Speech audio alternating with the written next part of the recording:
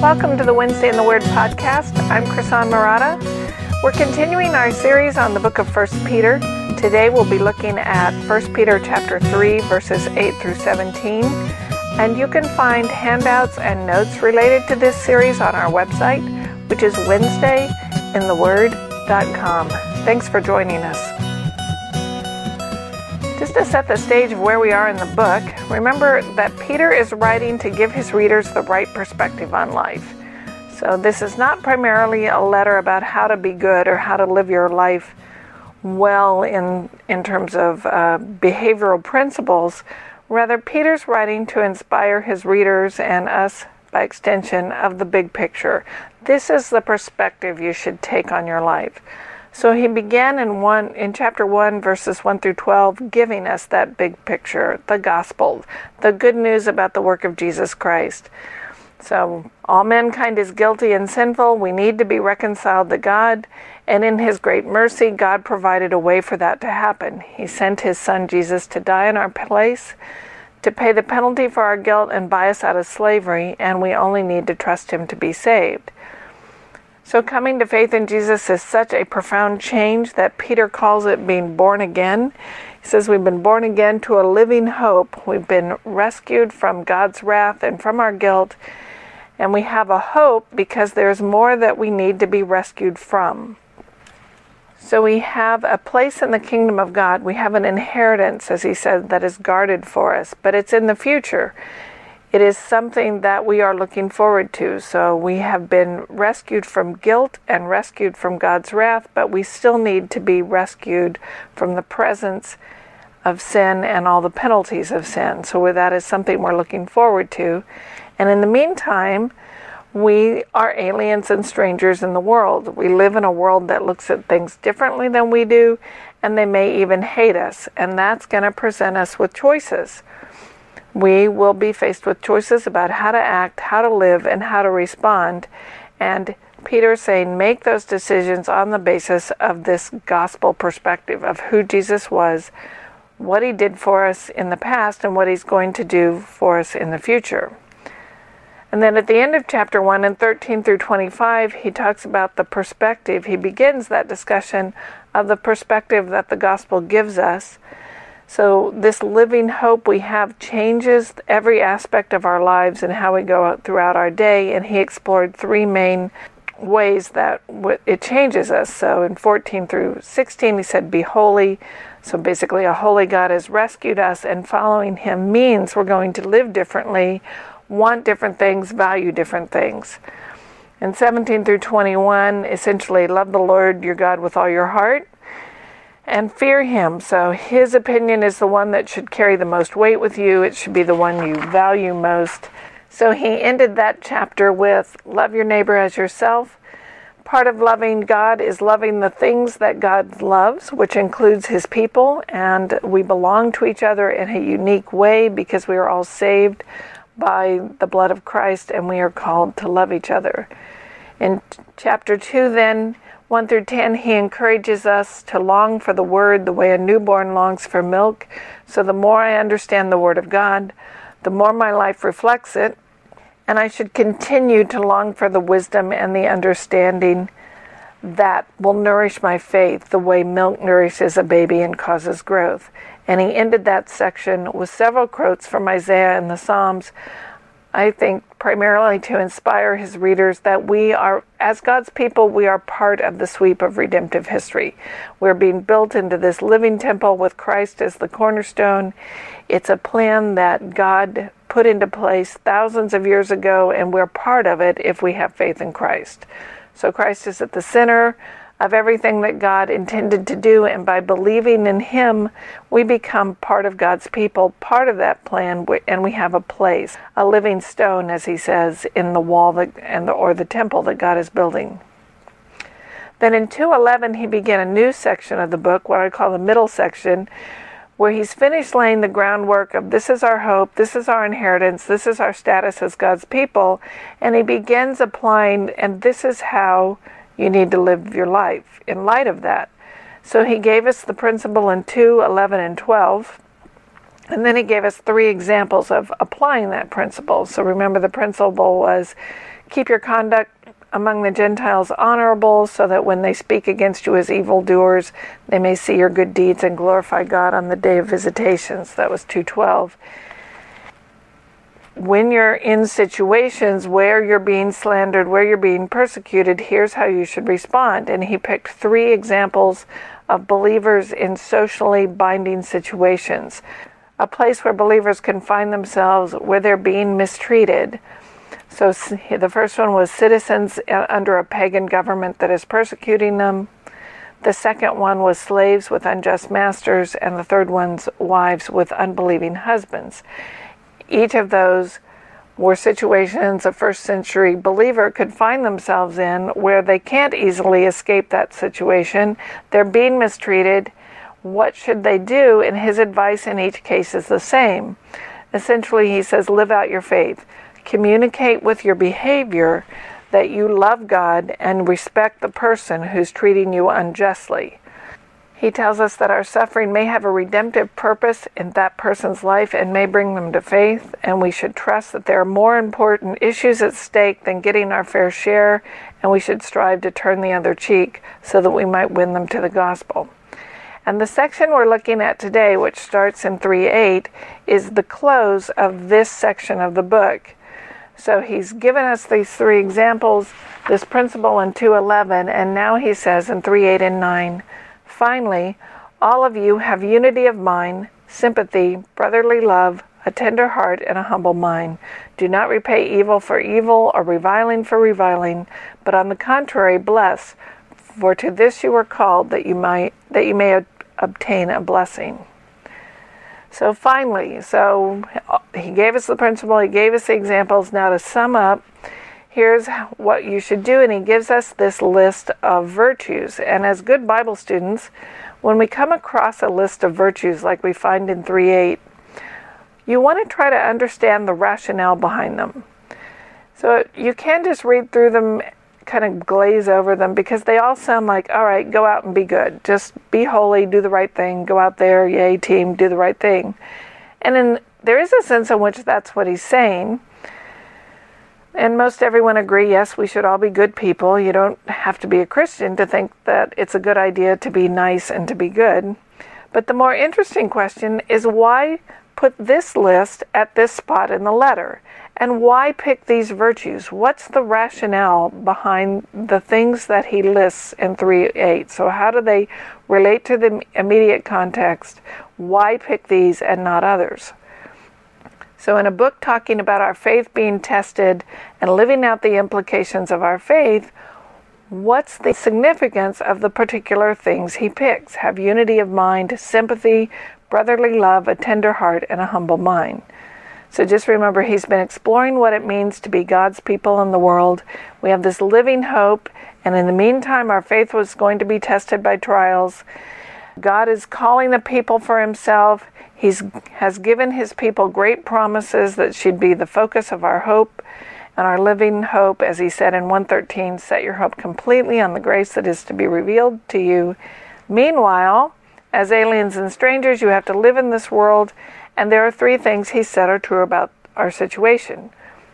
We have this great hope as God's people, so we belong to him. We're called to learn about him, to love and follow him. We are a people. We're a living temple, as he said in chapter 2. We're called to belong to each other as a family might belong to each other. We have this bond that's greater than other human relationships because our bond in Christ is eternal. And so we're called to love each other as brothers and sisters in Christ. And then 3, we're aliens in this world. We are different because of our calling. We are different because of the way God is changing us. And we are called to live out our faith among people who are hostile to us. And we are called to care for them and respect them even if they don't respect us. So then he gives us this list of virtues as summaries, and you'll notice that all of them are relational. They're not the only types of ethical issues Christians could face, but in the context of what he's been saying about how we should get along with other people, they're important.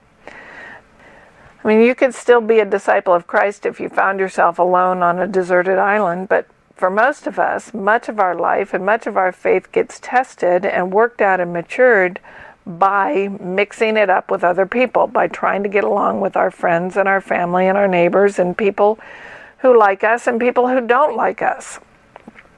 So how we treat each other has been a big theme that Peter has been focusing on. And we're tested and matured in the context of how we react with each other.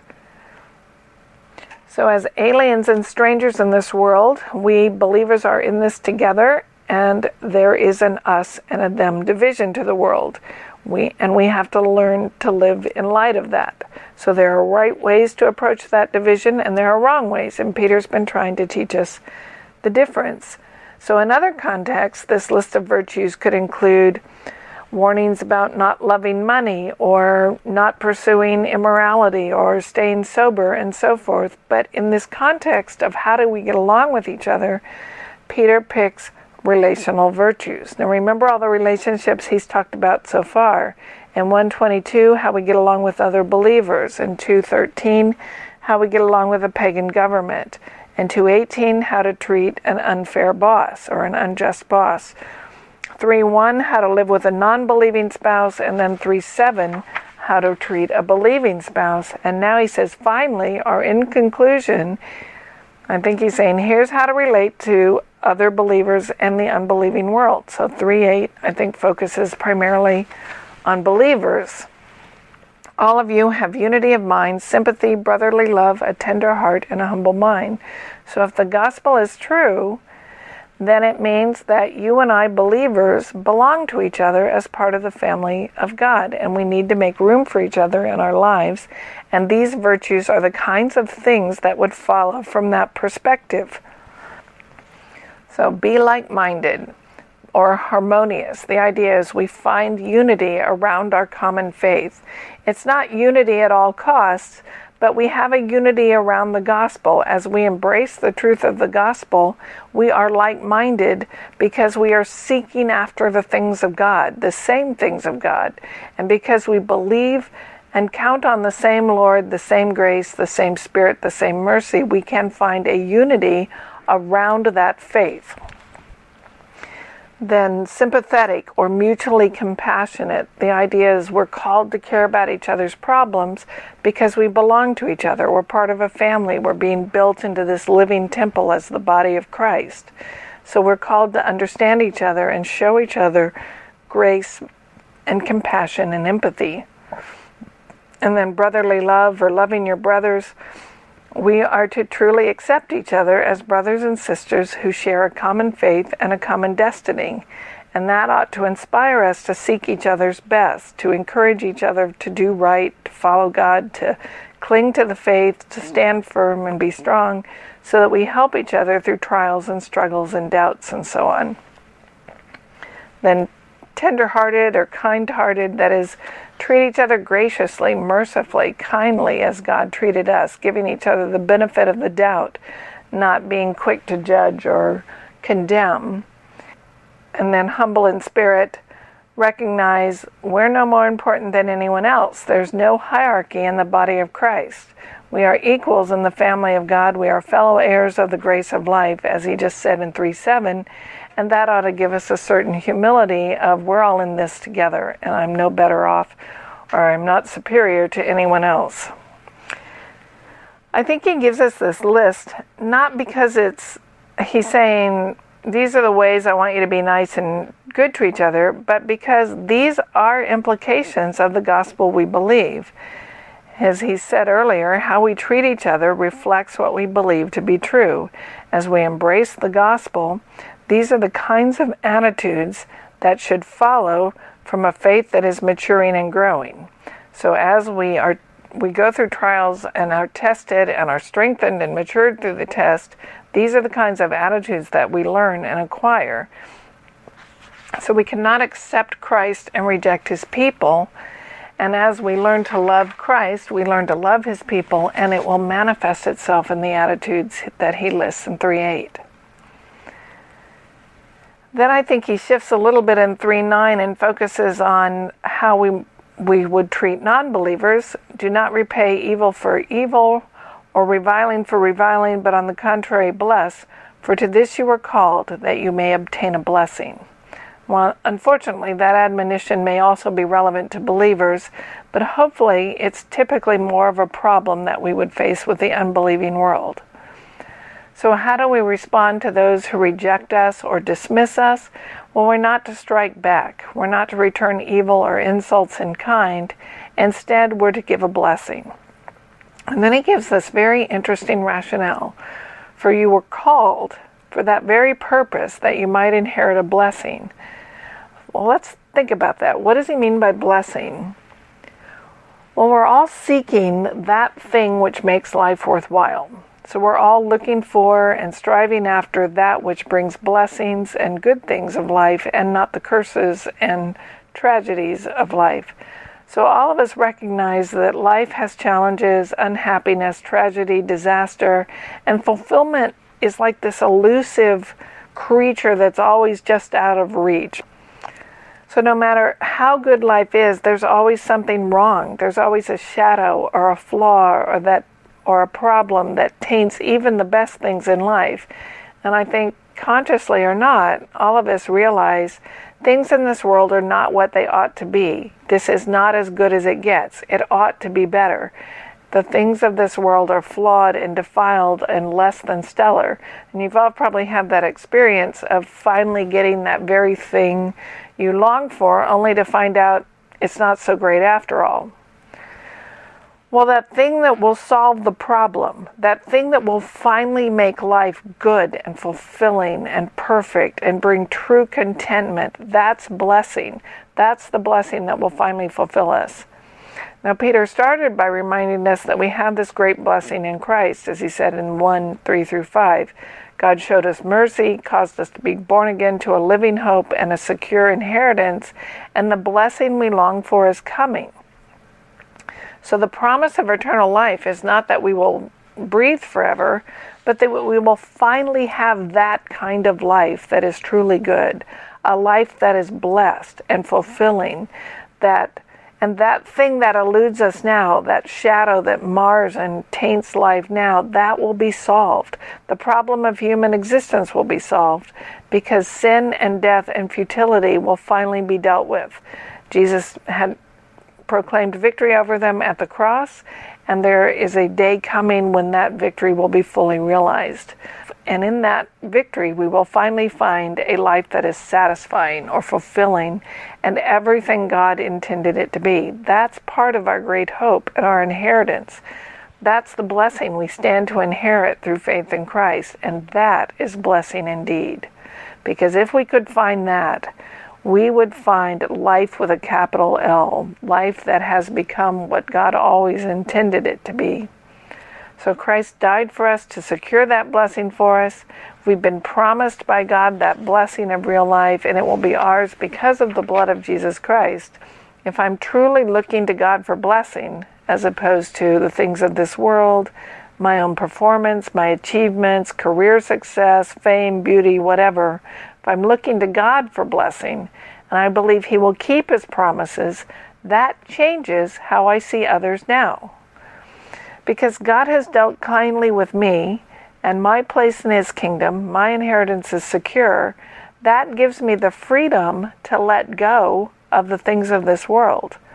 I am free to give up demanding my fair share because I know I have this blessing, true blessing that is coming. I'm free to give up promoting myself or blowing my own horn or putting myself first because I know that God has promised me that thing that will truly fulfill me. I'm free to let go of vengeance and forgo retribution because I know my inheritance is coming, guaranteed. I can show others the same blessing I have received because I'm secure in the inheritance that is coming. So I know that I'm called to receive the greatest blessing there is, and that gives me the security to stand on that hope and to resist returning evil for evil and insult for insult. So I can bless instead. It's a natural implication of a mature faith. He then goes on to quote from Psalm 34. This is 1 Peter 3:10-12. For whoever desires to love life and see good days, let him keep his tongue from evil and his lips from speaking deceit. Let him turn away from evil and do good. Let him seek peace and pursue it. For the eyes of the Lord are on the righteous, and his ears are open to their prayer. But the face of the Lord is against those who do evil. So the psalm asks the question, what do you need to live life well? And we see a man who wants his life to go well. He wants a blessing. What does he need to do that? And the psalm tells us that you will find that in fearing the Lord. This is Psalm 34. I'm going to start in verse 5. Those who look to him are radiant, and their faces shall never be ashamed. The poor man cried, and the Lord heard him and saved him out of all his troubles.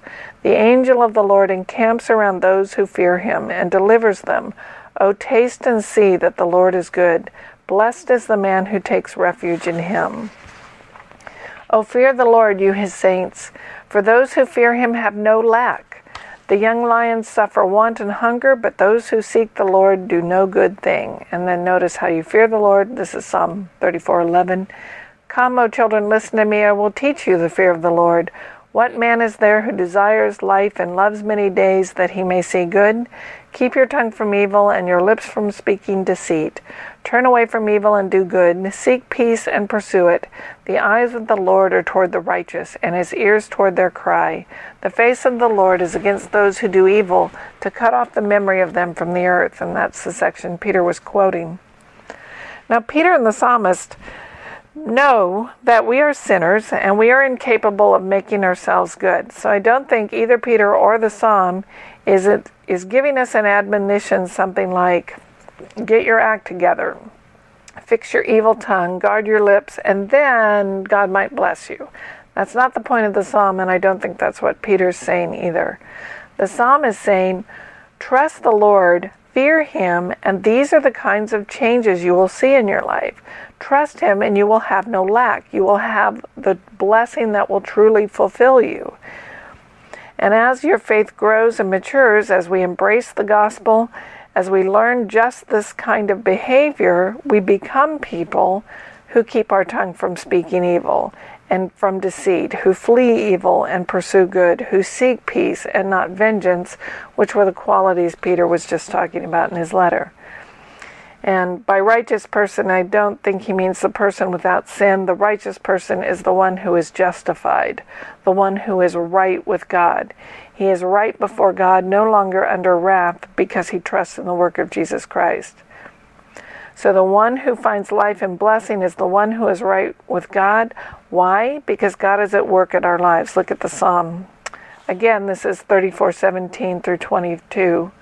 When the righteous cry for help, the Lord hears and delivers them out of all their troubles. The Lord is near the brokenhearted and saves the crushed in spirit. Many are the afflictions of the righteous, but the Lord delivers him out of them all.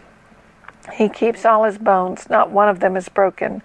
Affliction will slay the wicked, and those who hate the righteous will be condemned. The Lord redeems the life of his servants. None of those who take refuge in him will be condemned. Again, the same themes we've been seeing in 1 Peter. Trusting in God when you're afflicted. Trusting in him, don't speak evil and flee from deceit. Turn the other cheek, all those things he's been saying.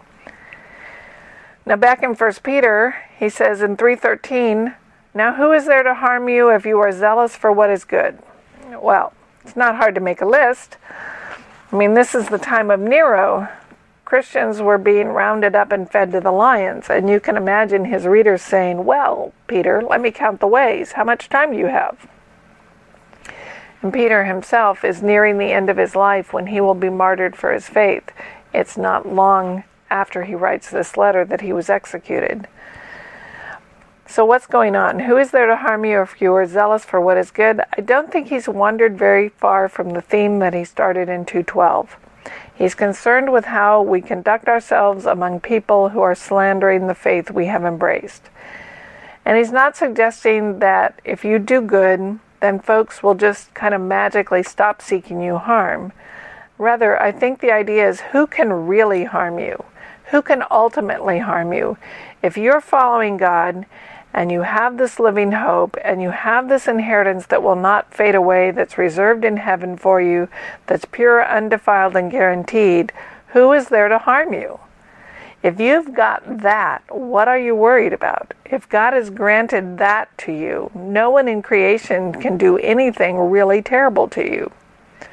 So they may take my life, but in the grand scheme of things, life in this world is not the big deal that it's made out to be. There is something more important at stake. There is eternity at stake, and your eternity is secure. So no one can keep God from blessing his children. And again, I think he's echoing the words of Jesus here that we find in Matthew 10:28. And do not fear those who kill the body, but cannot kill the soul. Rather fear him who can destroy both the soul and the body in hell. So don't fear mankind, because all mankind can do is kill you. Now, getting killed is not such a great deal. Doesn't sound fun, doesn't sound like something we want to rush headlong into, but he's saying there's a sense in which if I realize I'm a stranger and alien in this world, that my true place is held in the kingdom of God, it's waiting for me, then being killed is not as big a deal as it first seems. What I'm counting on is not if I just make other folks happy and be nice and they'll leave me alone and stop persecuting me. That's not where life is to be found. That's not where you're going to find security. So I won't find security in capitulation or conforming to the alien world. I won't find security in reviling and fighting back in the alien world. I won't even find security in blessing in solving world hunger or curing cancer or finally achieving racial reconciliation. Security and blessing comes from following God, from fearing the Lord. That's the ultimate source of security, is knowing that I am on God's side and he is on mine. So as Paul says in Romans, if God is for us, who can be against us? Ultimately, though they kill you, they can't really harm you if you have put your trust in God. Now they may make you suffer, which is what Peter goes on to say, 3:14, but even if you should suffer for righteousness' sake, you will be blessed. Have no fear, nor be troubled. I think again the idea is your eternal destiny is secure, but for now, you might have to suffer. In this world, people are going to hate you because you trust in God. And if they do, you're blessed because your faith has been tested and shown to be the real deal. So if people seek to harm you and ultimately may even kill you because they see Christ in you, that's a blessing because it indicates you are part of God's people. You are on God's side. That inheritance, that living hope is yours. So it's not that suffering is good and we ought to pursue it or something. The idea is there's just no escaping it. Suffering is part and parcel of living as aliens and strangers in a fallen world. The blessing God has in store for his people comes at the cost of suffering, but the Bible repeatedly tells us it's worth it. So Peter concludes, this is 3:15 through 17, but in your hearts honor Christ the Lord as holy, always being prepared to make a defense to anyone who asks you for a reason for the hope that is in you. Yet do it with gentleness and respect, having a good conscience, so that when you are slandered, those who revile your good behavior in Christ may be put to shame. For it is better to suffer for doing good, if that should be God's will, than for doing evil. So the proper response starts in our hearts. It starts with honoring Christ as Lord in our hearts. We're declaring that Jesus is Lord of all, the bringer of life, the Messiah who died for our sins, and that true life is to be found with him, and I choose to follow him. That's the alternative to fear. We need not fear our enemies because Christ is our Lord and Savior and Protector. And the more we embrace the truth of who Jesus is and what he did for us, then the less we have to fear.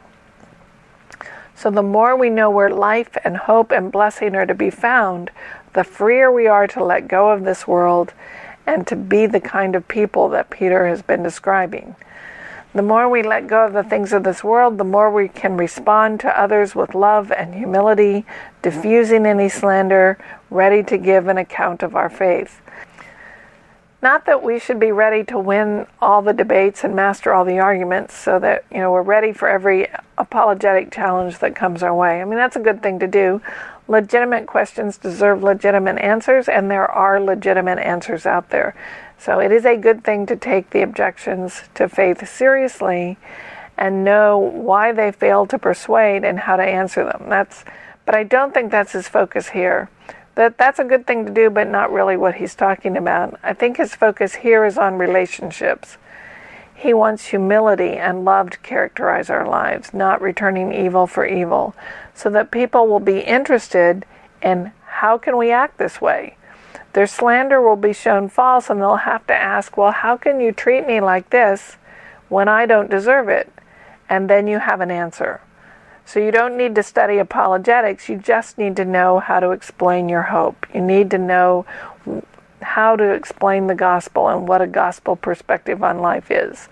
So the idea here, I think, is love your neighbor. And when he asks, how can you be nice to me when I'm not being nice to you? Or how can you treat me kindly when I've been so unfair to you? You should be able to explain the hope that gives you the ability to do that. So when you're not hostile back and that gives you an opportunity, explain why. Explain the gospel. So his main concern in this section is how we treat others, both inside and outside the family of God. But he's saying more than be nice. I think he's giving us a fuller, richer picture.